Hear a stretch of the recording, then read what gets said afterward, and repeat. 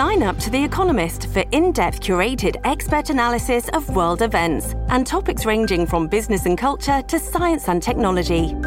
You'll get the weekly digital edition, online-only articles, curated newsletters on politics, the markets, science, culture and China, and full access to The Economist Podcast Plus.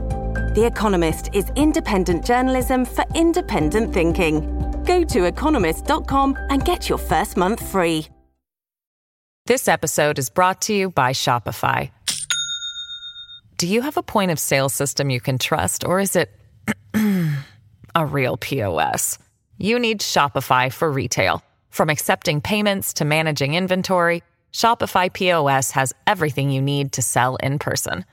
Go to shopify.com/system, all lowercase, to take your retail business to the next level today. That's shopify.com/system.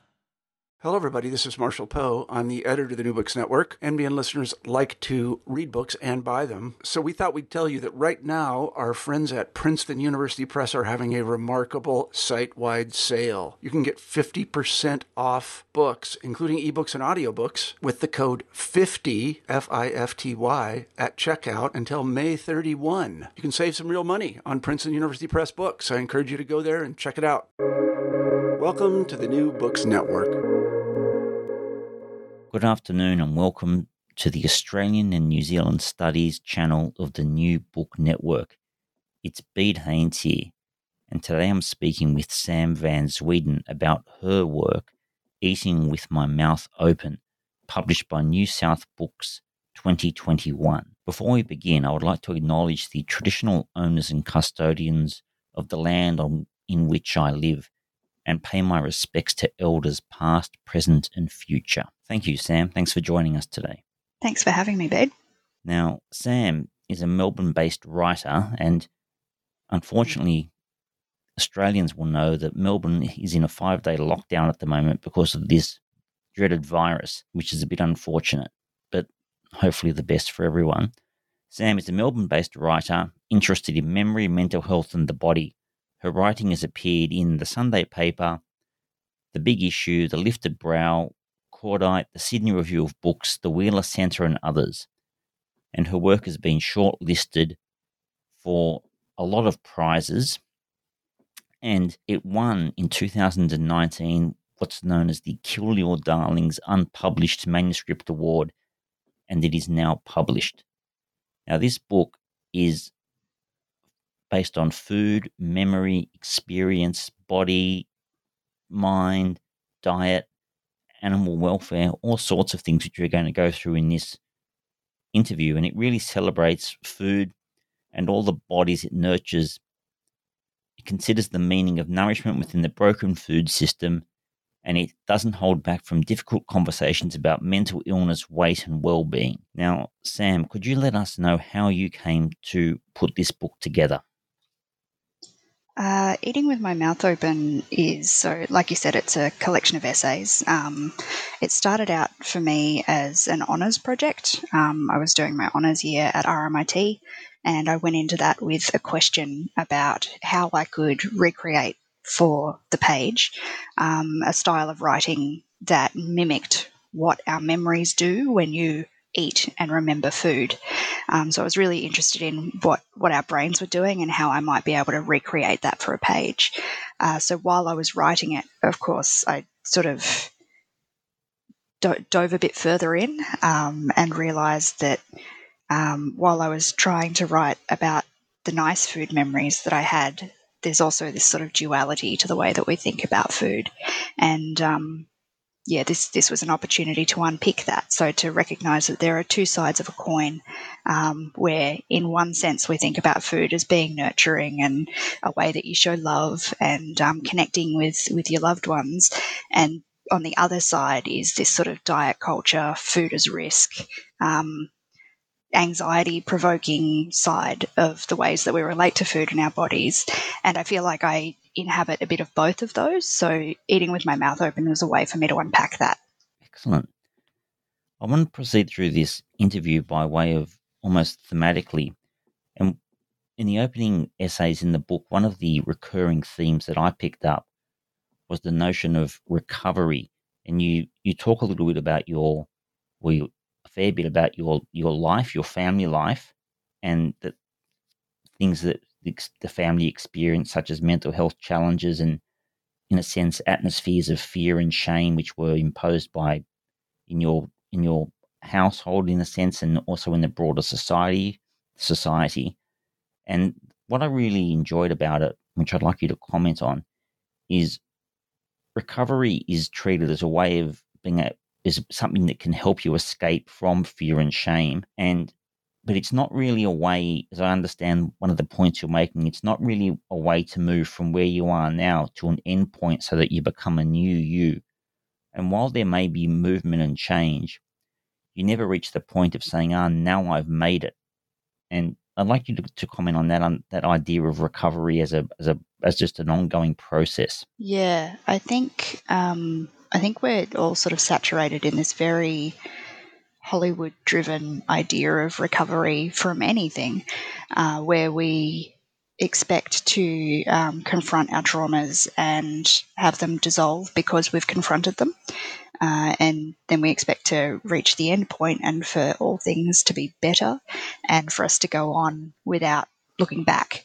But in my experience, that hasn't been the case at all. Trauma is something that's sort of ongoing, and that is held, even if we are able to confront it head on through things like therapy or through writing or through sharing, and sort of oust the shame a bit.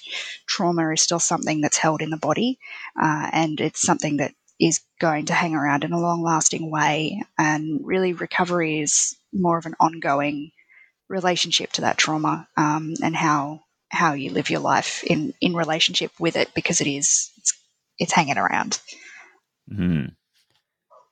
The book makes a distinction in several places between the mind and the body, and that the physical appearance of a body does not necessarily reflect the mental condition of the mind. So there can be a difference between those two things, but often a person who's perceived as being physically perfect, or some notion of perfection, might be thought of as being happy, having a stable mental health. And the book gives good examples of how to avoid that, how that's actually problematic and how it happens. There's a couple of points I wanted to run through a few points here and ask you to comment. You focus a lot on body size, and how body size is often something it's almost a societal invention of what body size is considered to be a good body size. And you give this example, I think it was Leonard Nimoy, the actor Leonard Nimoy, who used to do some, therapy almost, where he would show people expose them to happier looking people with body sizes that weren't considered to be the desirable body size, to make people appreciate that all body sizes can be appreciated and enjoyed. Could you comment on that? Yeah, so Leonard Nimoy, who I think most people know as Dr. Spock from Star Trek, he's also a photographer, and he did a series of photographs of people in all size bodies being joyful. And I think that, like you said, that you've picked up on the idea of a good body size as being socially constructed. It very much is. And part of that is that we're exposed a lot to portrayals of people in fat bodies or of any other sort of divergent body, people with disability, that sort of thing, as sort of being doomed to be miserable because of their bodies, or triumphing in spite of their bodies. But there's not really an option where they just get to be joyous in their bodies. And Leonard Nimoy, I think this was back in the 70s or the 80s, this series of photographs was, he made the move of depicting people in fat bodies as being joyful and joyous and happy, and that being an option, which I think is really important to the ways that we relate to our bodies, is having depictions. It's that idea that if you can see it, you can be it. So we're having depictions that show all size bodies as being worthy of care and respect, and of being able to be happy, is really important. Mm. Another point in relation to this idea of health the book makes often is an understanding that at least I often hear as well a fair bit in the circles in which I move, that food is seen as healthy. So something can be eaten because it's healthy. And I often sort of think to myself, although I never say this to anyone, when they say, "Oh, can you go and get something because it's healthy?" And I think, well, is it in the medicine cabinet or is it in the fridge? And there seems to be a distinction between, or almost a trap of falling into this idea that the only food that a person should eat is something that can be labelled as healthy. Could you comment on that? I think that's that's a really pervasive belief, isn't it? And of course, there are foods that are sometimes foods and foods that are all the time foods. But the breaking down of foods into good foods and bad foods and moralizing food in that way is really tricky, and it's such a slippery slope. I think it's really easy to grab hold of the idea that some food rules are good, so all the food rules should be better, and that the people that follow the most food rules are the most worthy, and their bodies are going to be the best because of it. Whereas we know that if you have an embodied relationship to your appetites, that you are going to be getting, like science shows us, that you're going to be getting more out of your food, that you're going to be processing your food in a way that's more healthful anyway. I guess there's that idea about how there's nothing healthy about eating your greens if you're stressing about eating pizza. There's healthy food, but there's definitely layers and layers of social bias that's on top of that. An aspect that comes up in the book is your family heritage, and as I understand it, your heritage goes back to Holland, to the Netherlands. And the book, there's a couple of themes in the book. One is, there's two, I'll almost start that again. There's two parts. One is that heritage I've spoken about of the Netherlands, and there's another part of the book that talks about your home in Phillip Island. And I think you treat them both slightly differently, but they have a common theme. And the first theme I'd like to touch on, I found this very insightful, is you grew up on Phillip Island, which is an island, I think, southwest of Melbourne, and relatively small place. And there's this idea when later on your family no longer owns the house that you lived in there. Everyone has moved away or died. All those sorts of things have happened. So it's not as though you can actually go back to that piece of dirt and claim it and sleep there, which in a way is sad. But then you also draw in this wonderful association of how, even though the home might not be there, it's still in your memory. And that's actually relatively important. So the ownership to the land is gone, but then you start drawing out these ideas that it lives in the memory, but the memory only comes out when it's stirred, renewed by things like the smell of food. Could you comment on that what your thoughts are there? I think it's probably an experience that a lot of people can relate to, in that, now with everybody's parents are divorced and moved into different houses or moved away and started new lives, and that's sort of how it went in my family. My mum had a partner that she moved into a new house with. My dad got remarried and moved to the city. Mum eventually moved to Tassie. I left the island. So my connection to the place is quite different to how it was when I was growing up. There's nobody there to go back to see. And even if I do, it's because it's a tourist destination and somewhere that has had to upgrade its infrastructure pretty rapidly over the years. It's so different when I go back that I almost don't recognize it. So I don't feel like I have that same sense of home that a lot of people have of returning to their family home or their family suburb. But at the same time, so much of who we are is created at dinner tables through the ways, the stories that we tell around food, and the ways that we interact with our families at dinner time.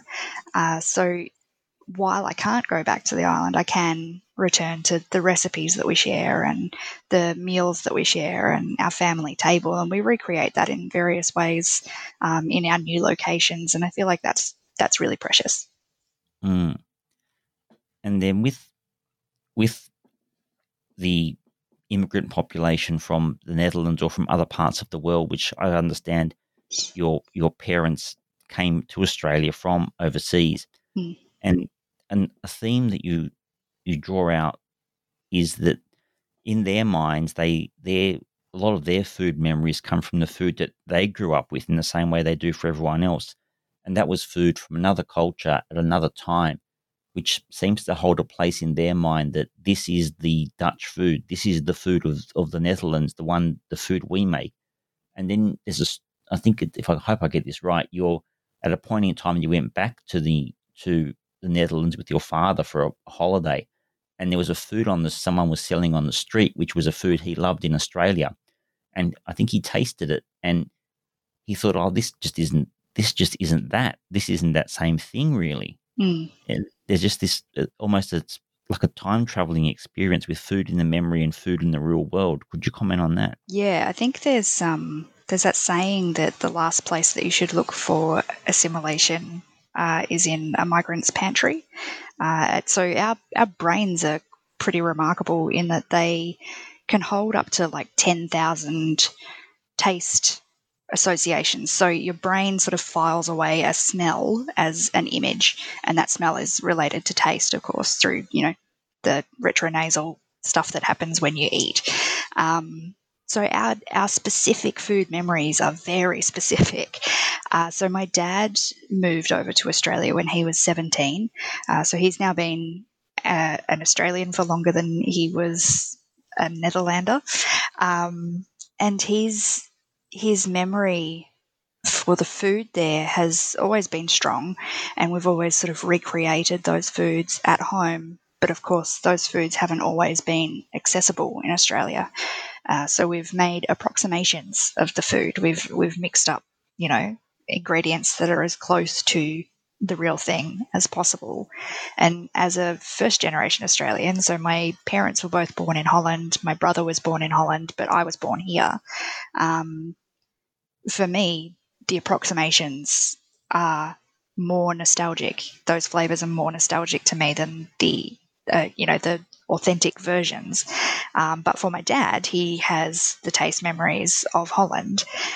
We went over a couple of years ago together, and we were able to share stroopwafels, which are syrup waffles. So two sort of waffly biscuits stuck together with a sort of tacky caramel.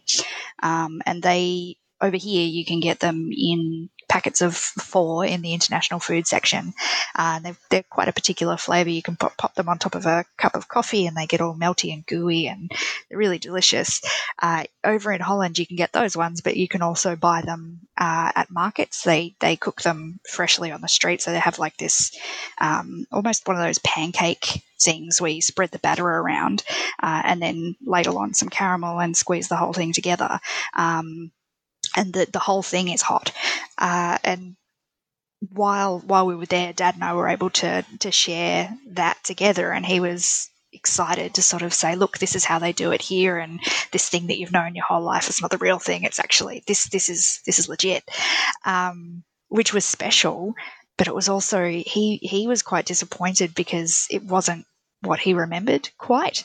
And I think cuisine is interesting in that it also keeps changing. So even if he's right, and it has sort of changed, that's what happens with food cultures. The ways that we cook things change. So my dad's memory of Dutch food is sort of stuck in time of Dutch food from the early 1980s when he migrated, not Dutch food as they do it now. And I think this is really, this is a thing.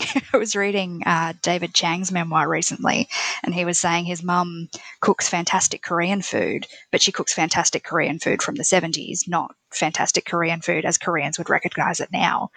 So yeah, cuisines are really sort of shifting and changing all the time. This episode is brought to you by Shopify. Do you have a point of sale system you can trust, or is it a real POS?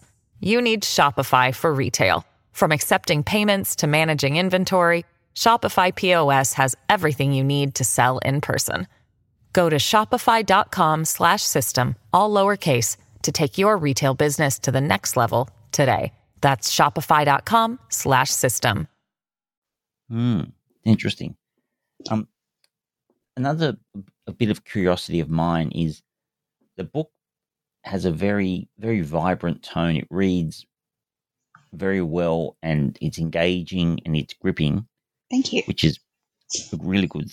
And anyone out there listening, this is a book that is worth reading. If you want to read something and you can just read a couple of essays and in your mind will start thinking about all these things, you think, wow, wow, wow. So it's worth doing it for that. It's almost like it's a wonderful meditation almost.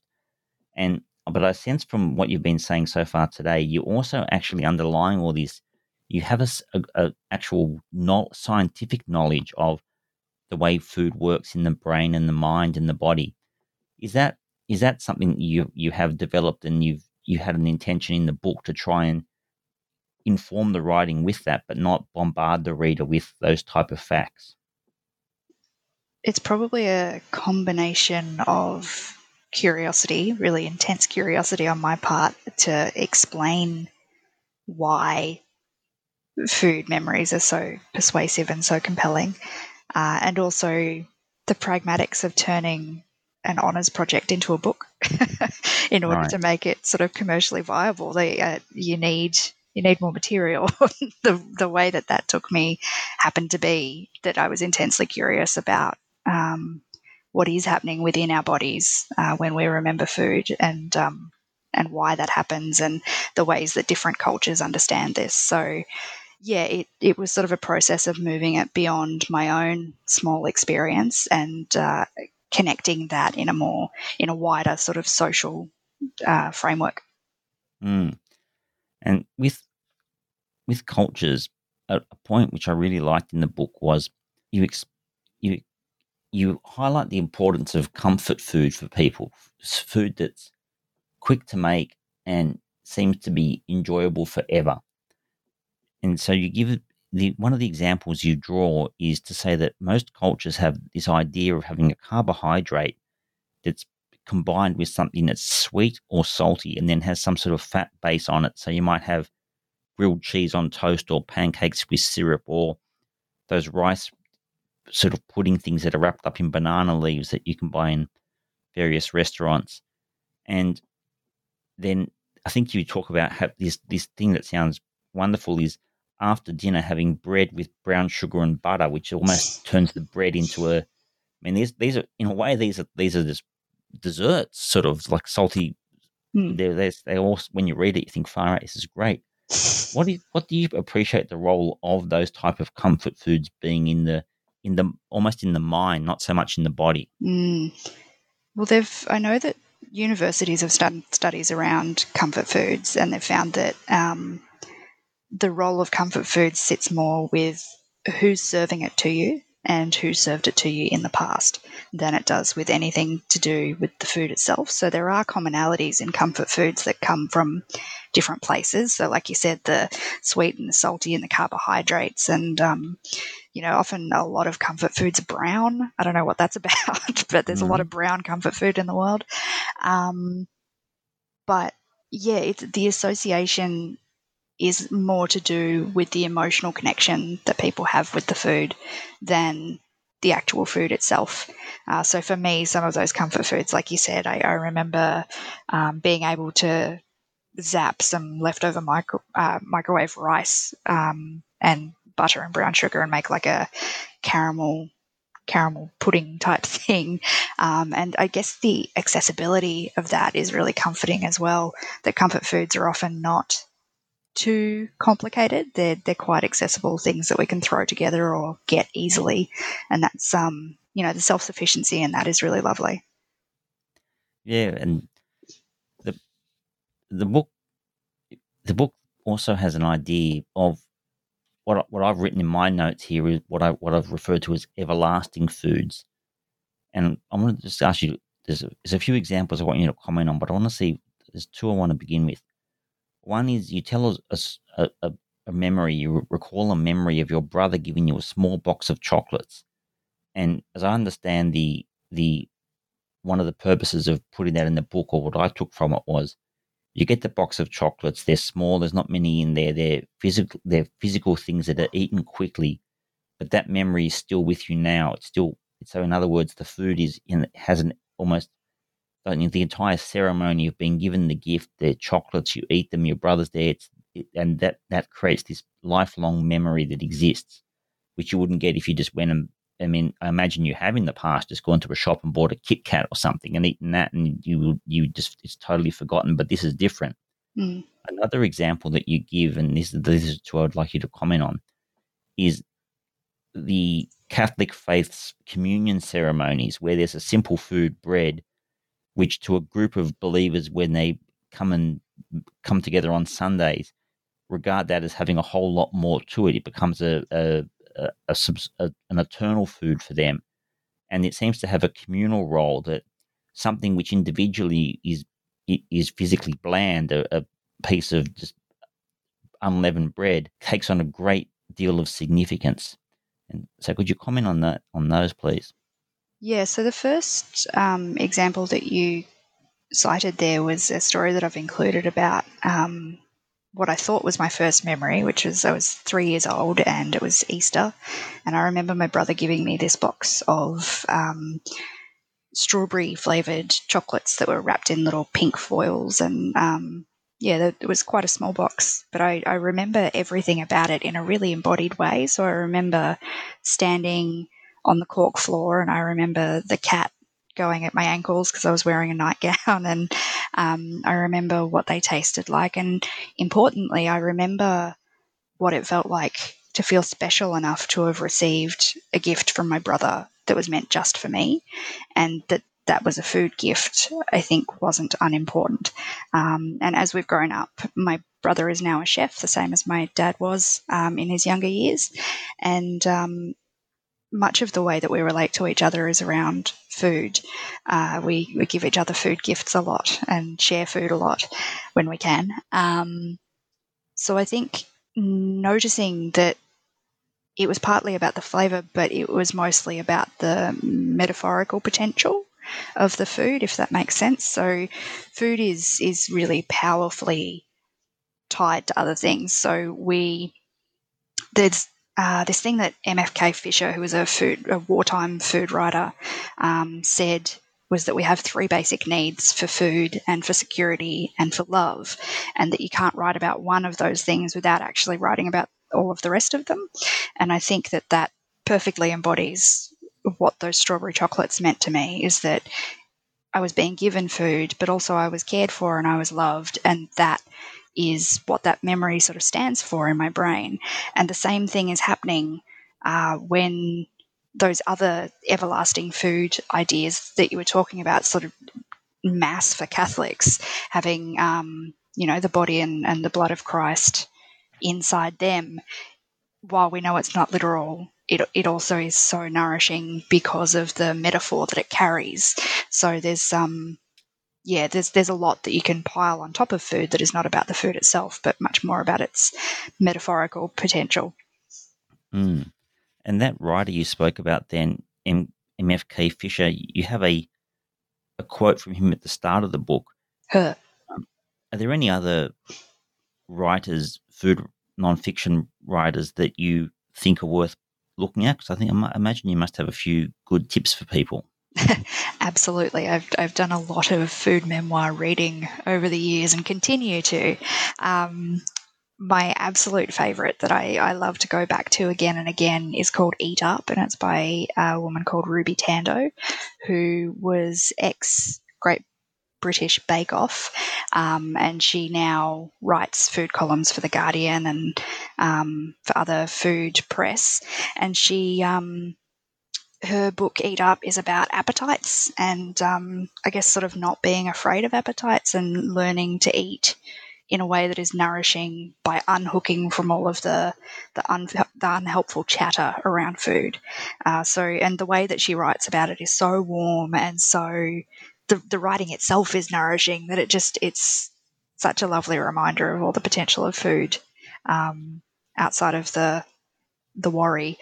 Another writer that I really enjoy is Bea Wilson. She's a food historian, and she has the most amazingly researched books. One that came up a bit within Eating with My Mouth Open was one called First Bite, which is about how children are taught to eat and the ways that we think of children's food as being different to adults' food. While this sounds sort of on the sociological side, it's also just incredibly readable and relatable as you're sort of thinking about your own childhood food memories. So, yeah, those are two that I've really enjoyed. Thank you. An example, and this is on the theme of the everlasting theme in a way, is, and I found this story just intriguing because when I read it, I thought, oh yeah, I do that, and I've never even been able to actually sort of say it out loud. And I hope I get this right, there was an example where I think there was you had a food memory of a type of satay, a chicken satay or something. And you make the point that if you go into a restaurant and you see something on the menu that looks like that, you have an automatic inclination to order it. But you also have this repulsion against ordering it. Well, repulsion might be a bit strong, but you don't really want to order it because you also know that most probably you will only end up being disappointed. And with that, there's a similar example when you find there's a shop called Lord of the Fries and you found a special sauce on these chips that you thought was similar to a sauce that you and your father loved, and you thought that was it. And your father was dragged along, I imagine, by you to this shop, and he ate. And I imagine he kind of liked it, I think, but it just sort of showed that the memory, how the memory of the food can just differ, and you might never really find it again, but you always want to. I think that's probably a combination of two things. One of them being what I was saying before about your brain being able to hold on to 10,000 discrete smell and taste memories, that there's such a danger of small changes not, tarnishing the whole thing and you going, oh, that's not quite it. But also, yeah, the memory of those foods being attached to the people that feed them to you. So the satay sauce that I've been seeking for a long time is my mum's satay sauce. And when I was growing up, it wasn't particularly flash. I imagine it came out of a Women's Weekly book or something. And it was just part of my mum's everyday repertoire. But that in itself makes it a comfort food. It's so familiar, it's so homely that sometimes I just really want the chicken satay, but also I want my mum. Yeah. Very interesting. I love that example. Another theme in the book is food in literature in fiction. And this was almost my favorite chapter of the book. It's only a short one, but you go through the examples of how food can teach restraint, can be a warning against greed, and I've just run through a couple of examples, and I'd like to ask you to expand your thoughts here. So you give, for example, how food can be in The Sound of Music, the song My Favorite Things, and there's the crisp apple strudels, which is almost a fortress from the Maria von Trapp is in this storm, and there's this way she deals with that is these memories she teaches these children. And then there's this wonderful example where you draw from Little Women and you say when the girls and their mother go to visit the sick neighbors with the fever, that they bring a food gift, but the gift doesn't necessarily help because the one of the sick people in the house they visit dies a child. And then Beth, one of the girls in Little Women, also contracts the illness and dies. So the food, the notion of giving is there, but there's also there may ultimately become to be a memory of death around it. So it's almost the opposite of Your Brothers in the Chocolate. And then, of course, there's the famous story of Eve and her forbidden fruit, and Charlie and the Chocolate Factory, and the role of greed in Charlie and the Chocolate Factory, and I think there's a good example when I think Charlie gets the everlasting sucker or the lolly. I think it's everlasting, but I think I can hardly remember, but I'm sure you can, where he gives it back, and part of his reward is he ends up getting the entire factory. He gets the food. He wins the food. He has food forevermore if he wants it. He has his heart's desire, but it's almost as though he's conquered. He no longer needs his heart desire to be satisfied with greed. He's found another way to do that. Could you comment on some of these examples you've given from this literature?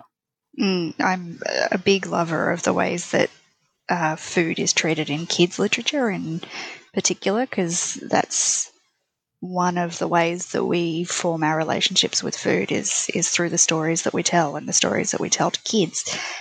So Roald Dahl, who of course wrote Charlie and the Chocolate Factory and a great many other things that make use of food, is a really big one for this, and his whole generation does this. So Enid Blyton does it, C.S. Lewis does it.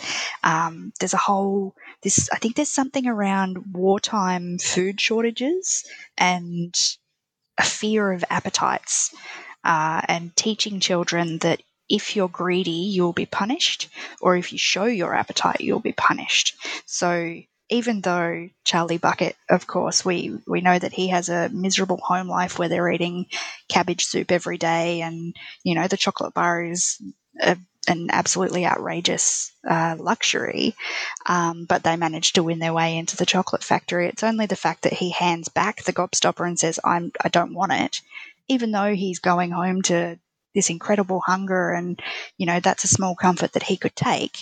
He's rewarded for that with the whole chocolate factory. So I think, there's something going on with that generation of food writers and the way that they punish and reward kids' appetites, but we're very much teaching children to police their appetites at a young age.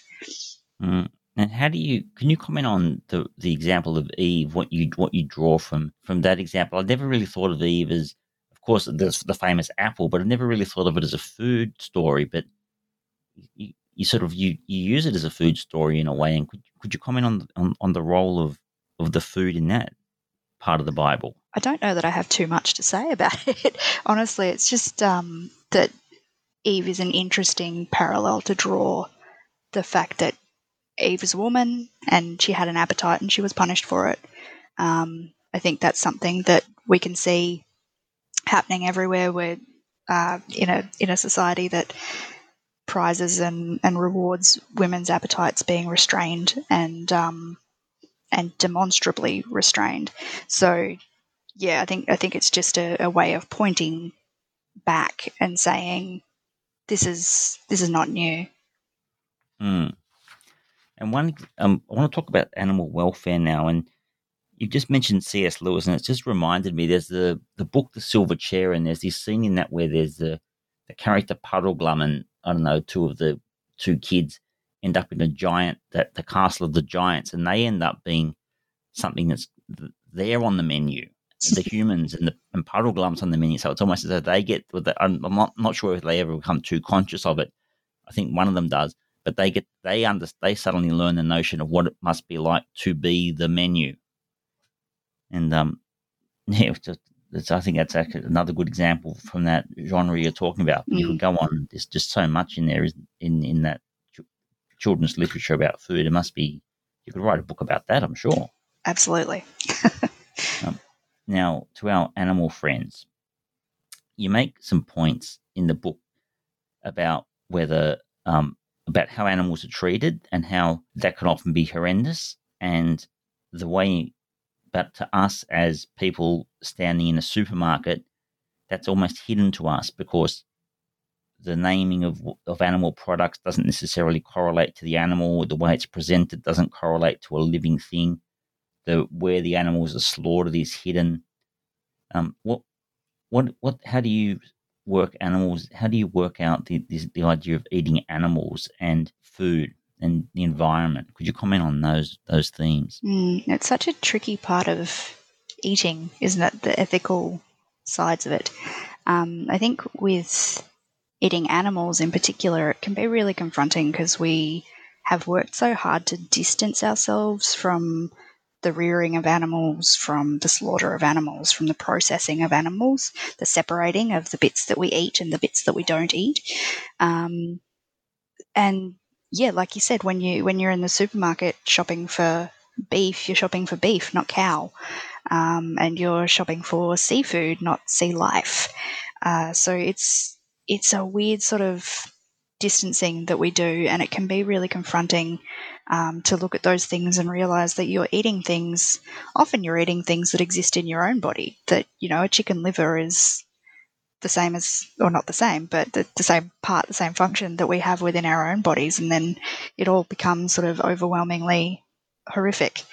But there's also a part of this that I think can become really fraught, and the best way that I've found through it is to. So there's the option of opting out, right? So becoming vegetarian or vegan, deciding not to engage with this food system that's incredibly broken. But I also wanted to maybe call attention to the fact that there's often a moralizing imperative at play with veganism and vegetarianism as well, and there are other options. So things like there are ethical butchers, people who raise their animals in much better conditions. You know that the animals have had a good life, and the ways that they're slaughtered are to a standard that the farmer is happy with, involved in. The ways that they're separated from the herd before they go to the abattoir, that sort of thing. So that's an option. And also just reconsidering the architecture of a plate. So I think in Australia especially, chicken is so available, and protein overall it's very available, and it's relatively cheap, and it's not hard to fill half of your plate with protein. So you've got, a slab of meat, and then the rest is your veggies or whatever, veggies and carbohydrates. But to rethink the architecture of your plate so that maybe, a quarter of your plate or even less is the protein, because all we actually need is a much smaller portion. And the knock-on effects of that, the knock-on effects of things like Meat-Free Monday, there's a lot of people that are embracing that as an alternative to full-time meat eating, and the impact that has on the environment and the food system is very real. So I think it's possible to do good things. You don't have to be perfect to be good. Yep, that's very important. And with that example you've given, ethical butchers, what are your views on this? Is that for those people who have children, at least in Sydney, it's relatively common for the child to grow up and just be given meat. The day doesn't come when they say, from now on, you are going to be given meat. What do you think? You are given meat, and then you end up being someone who might be 20 and think, gosh, where's this all, even younger now, where's this all come from? And then you might look at it, and then you might think, there's a need to go to an ethical butcher because this system doesn't really work. Do you think that food education to children is something that is going to start becoming part of our society or through parents to the children, or it would remain something that an individual needs to work out for themselves because the system is just so all-encompassing? That's a really hard question. I think there's it's hard for me to pass judgment on anyone's parenting, really, but it's something that's incredibly class-bound at the same time. So choosing to engage with ethical butchery, or, people that eat organic foods to avoid pesticides and all that sort of stuff, there's an absolute class boundary to that this is not accessible to everyone. And for a lot of parents who are just trying to feed their kids, cheap proteins are going to be an essential part of that, and I think that's okay. So there's that, but also I think there's a lot more awareness of teaching children about food through formalized education systems. So I know, like the Stephanie Alexander gardening thing, where they've got gardens happening at schools where children are, creating or growing their own foods, and then they're harvesting their own foods, and then they're processing them, and learning how to cook with them, and seeing the end-to-end Right. process in a really meaningful way to sort of overcome that gap that we were just talking about, where you're disembodied from, we're so removed from the process of how things get on our plate. It sort of closes that gap a bit, which I think is useful. Mm. The next topic, dieting. Dieting plays a role in the book. A couple of the concepts that I picked up from what you've said, which I'd like you to comment on, is there is a diet industry, first of all, and you talk about Weight Watchers, now called WW, and how it seems to be widening its catchment to younger and younger people. And the idea that a diet itself, the diet industry, diets have to be things that do not work to have a diet industry. Otherwise, you're on your diet.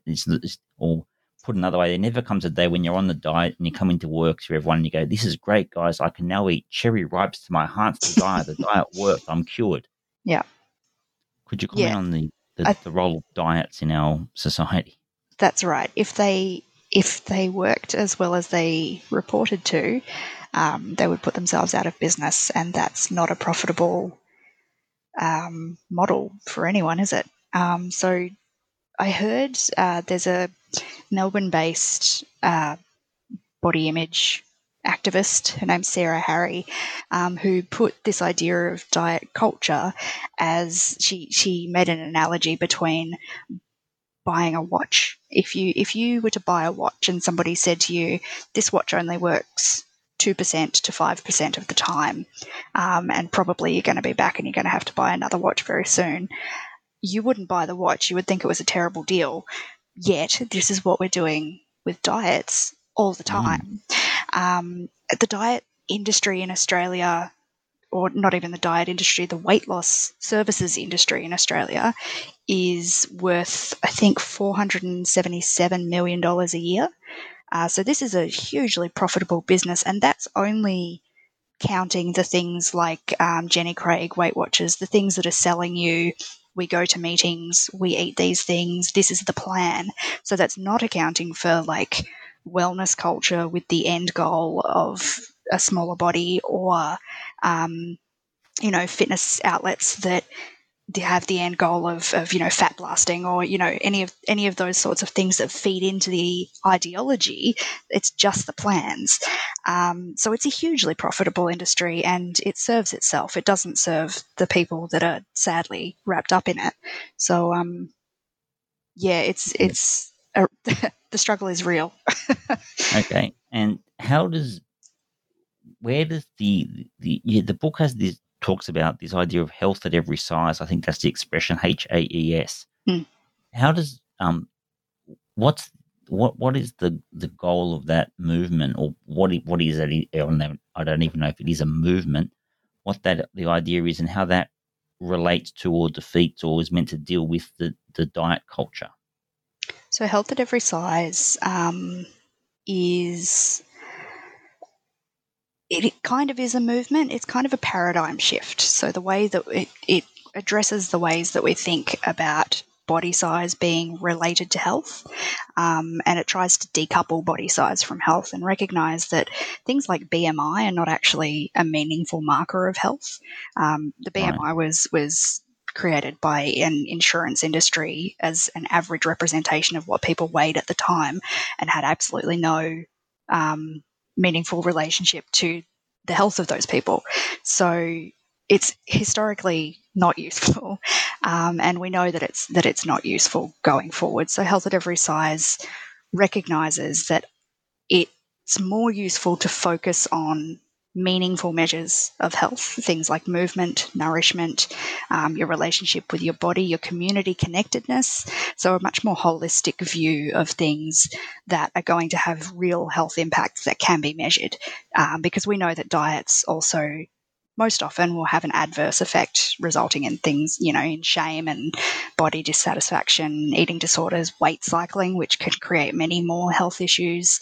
It sort of shifts the paradigm towards something that we know can be proven and can be useful.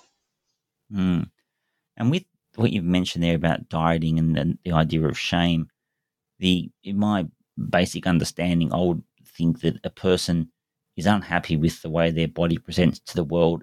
A diet is adopted in order to address that, to recreate the body in some different way, which the person thinks is worth doing for some reason.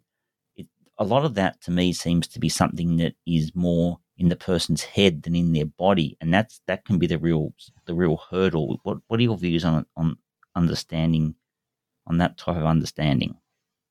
I think it can be that.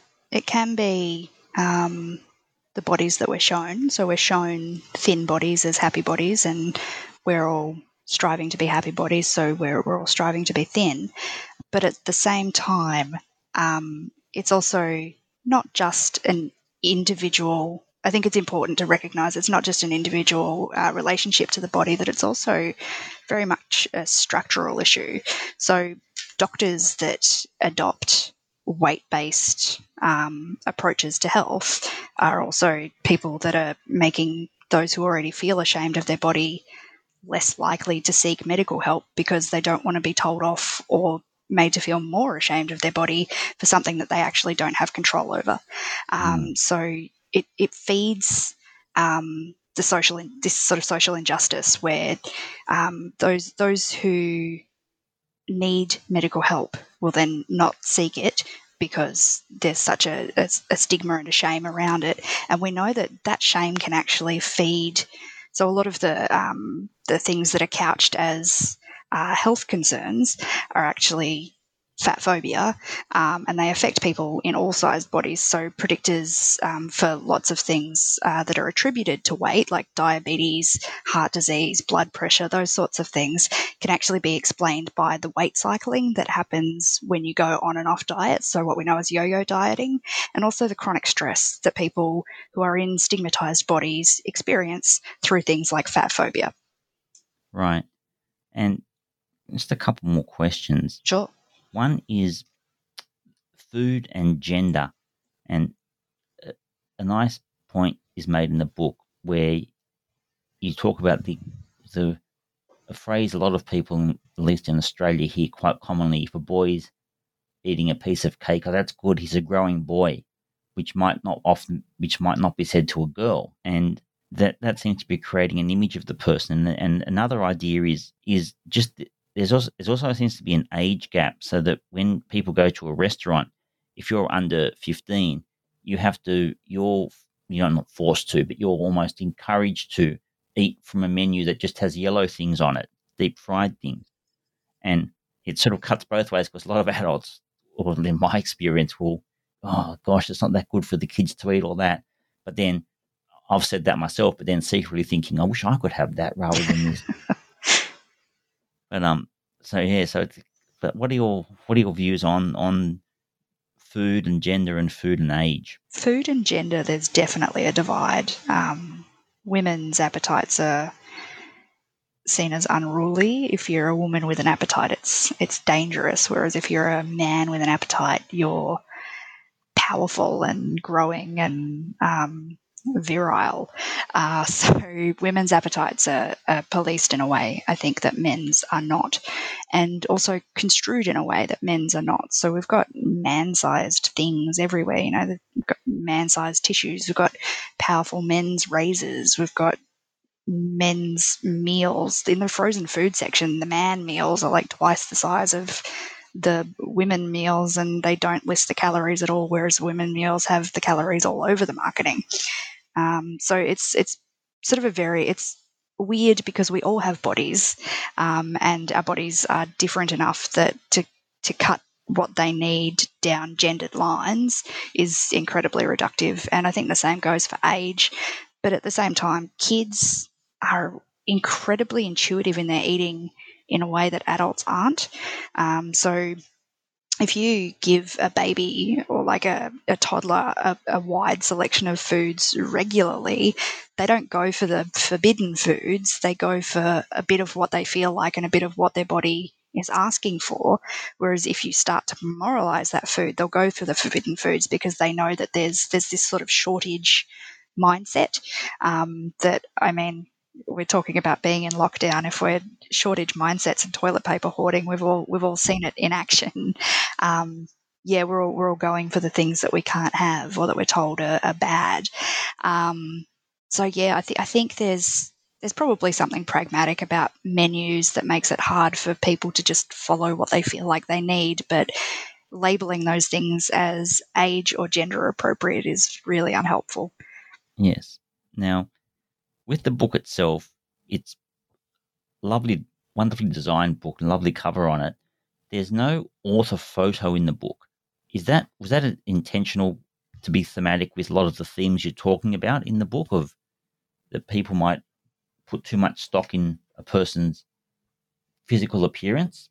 Interesting question. No, that was just a design thing, really. It's, if you have a look at half of the books on your shelf, they don't have author photos, and I don't think we intentionally didn't include an author photo in this one. I had some beautiful author photos taken by Leah Jing McIntosh, which have been attached to pretty much all of the media that I've been doing with the book, because I do think it's important as well to be seen and heard. It's not, I'm not trying to hide my body or anything, and I'm not trying to distance. I'm not trying to say my body doesn't matter, because it does. So no, not intentional, just a design thing.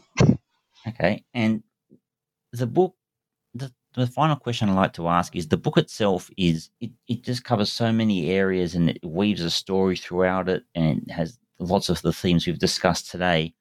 What would you like a person who picks up this book to, what experience are you trying to give them?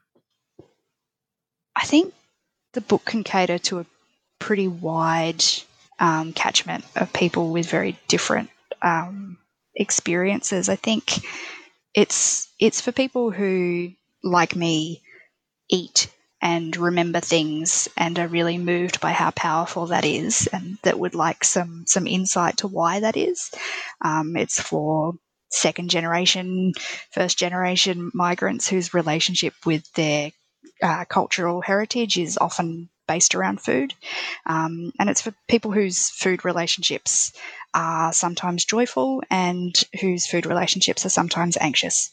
I hope that it's the book that I needed a couple of years ago. That I wrote it because I couldn't see myself represented. I couldn't see these sort of halfway relationships with food and the difficulty, but also the joy, represented anywhere else. So I wrote it. So I hope that people like me find it. Great. Thanks, Sam. And what is next for you? What is there some more work in the pipeline? Well, look, before we started recording, I said to you that this took me 6 years to write. So the idea of taking on another project of that task of that size is sort of incredibly daunting, and I can't think of anything in the world that I feel passionate enough about to dedicate that much time to right now. I have a wicked to be read pile, so I think I'm probably going to do a lot of reading over the next little while. I have a bit of a history in writing criticism, so I might turn towards that for a bit, but mainly just sort of nourishing the things that I feel curious about and seeing where they lead me. Okay, well, thank you for your time today, and I certainly look forward to the next thing you write. If it takes 6 years, so be it. Thank you so much for having me. No, it's been a pleasure, and I must recommend to everyone, if you can, grab a copy of Eating with My Mouth Open by Sam Van Zweden, published by New South Books. It's just a book that takes you to all sorts of places in the non-fiction genre, which is just great. So thank you once again, Sam. Thank you. This has been another episode of the New Books Network on the Australian and New Zealand Studies channel. Goodbye for now.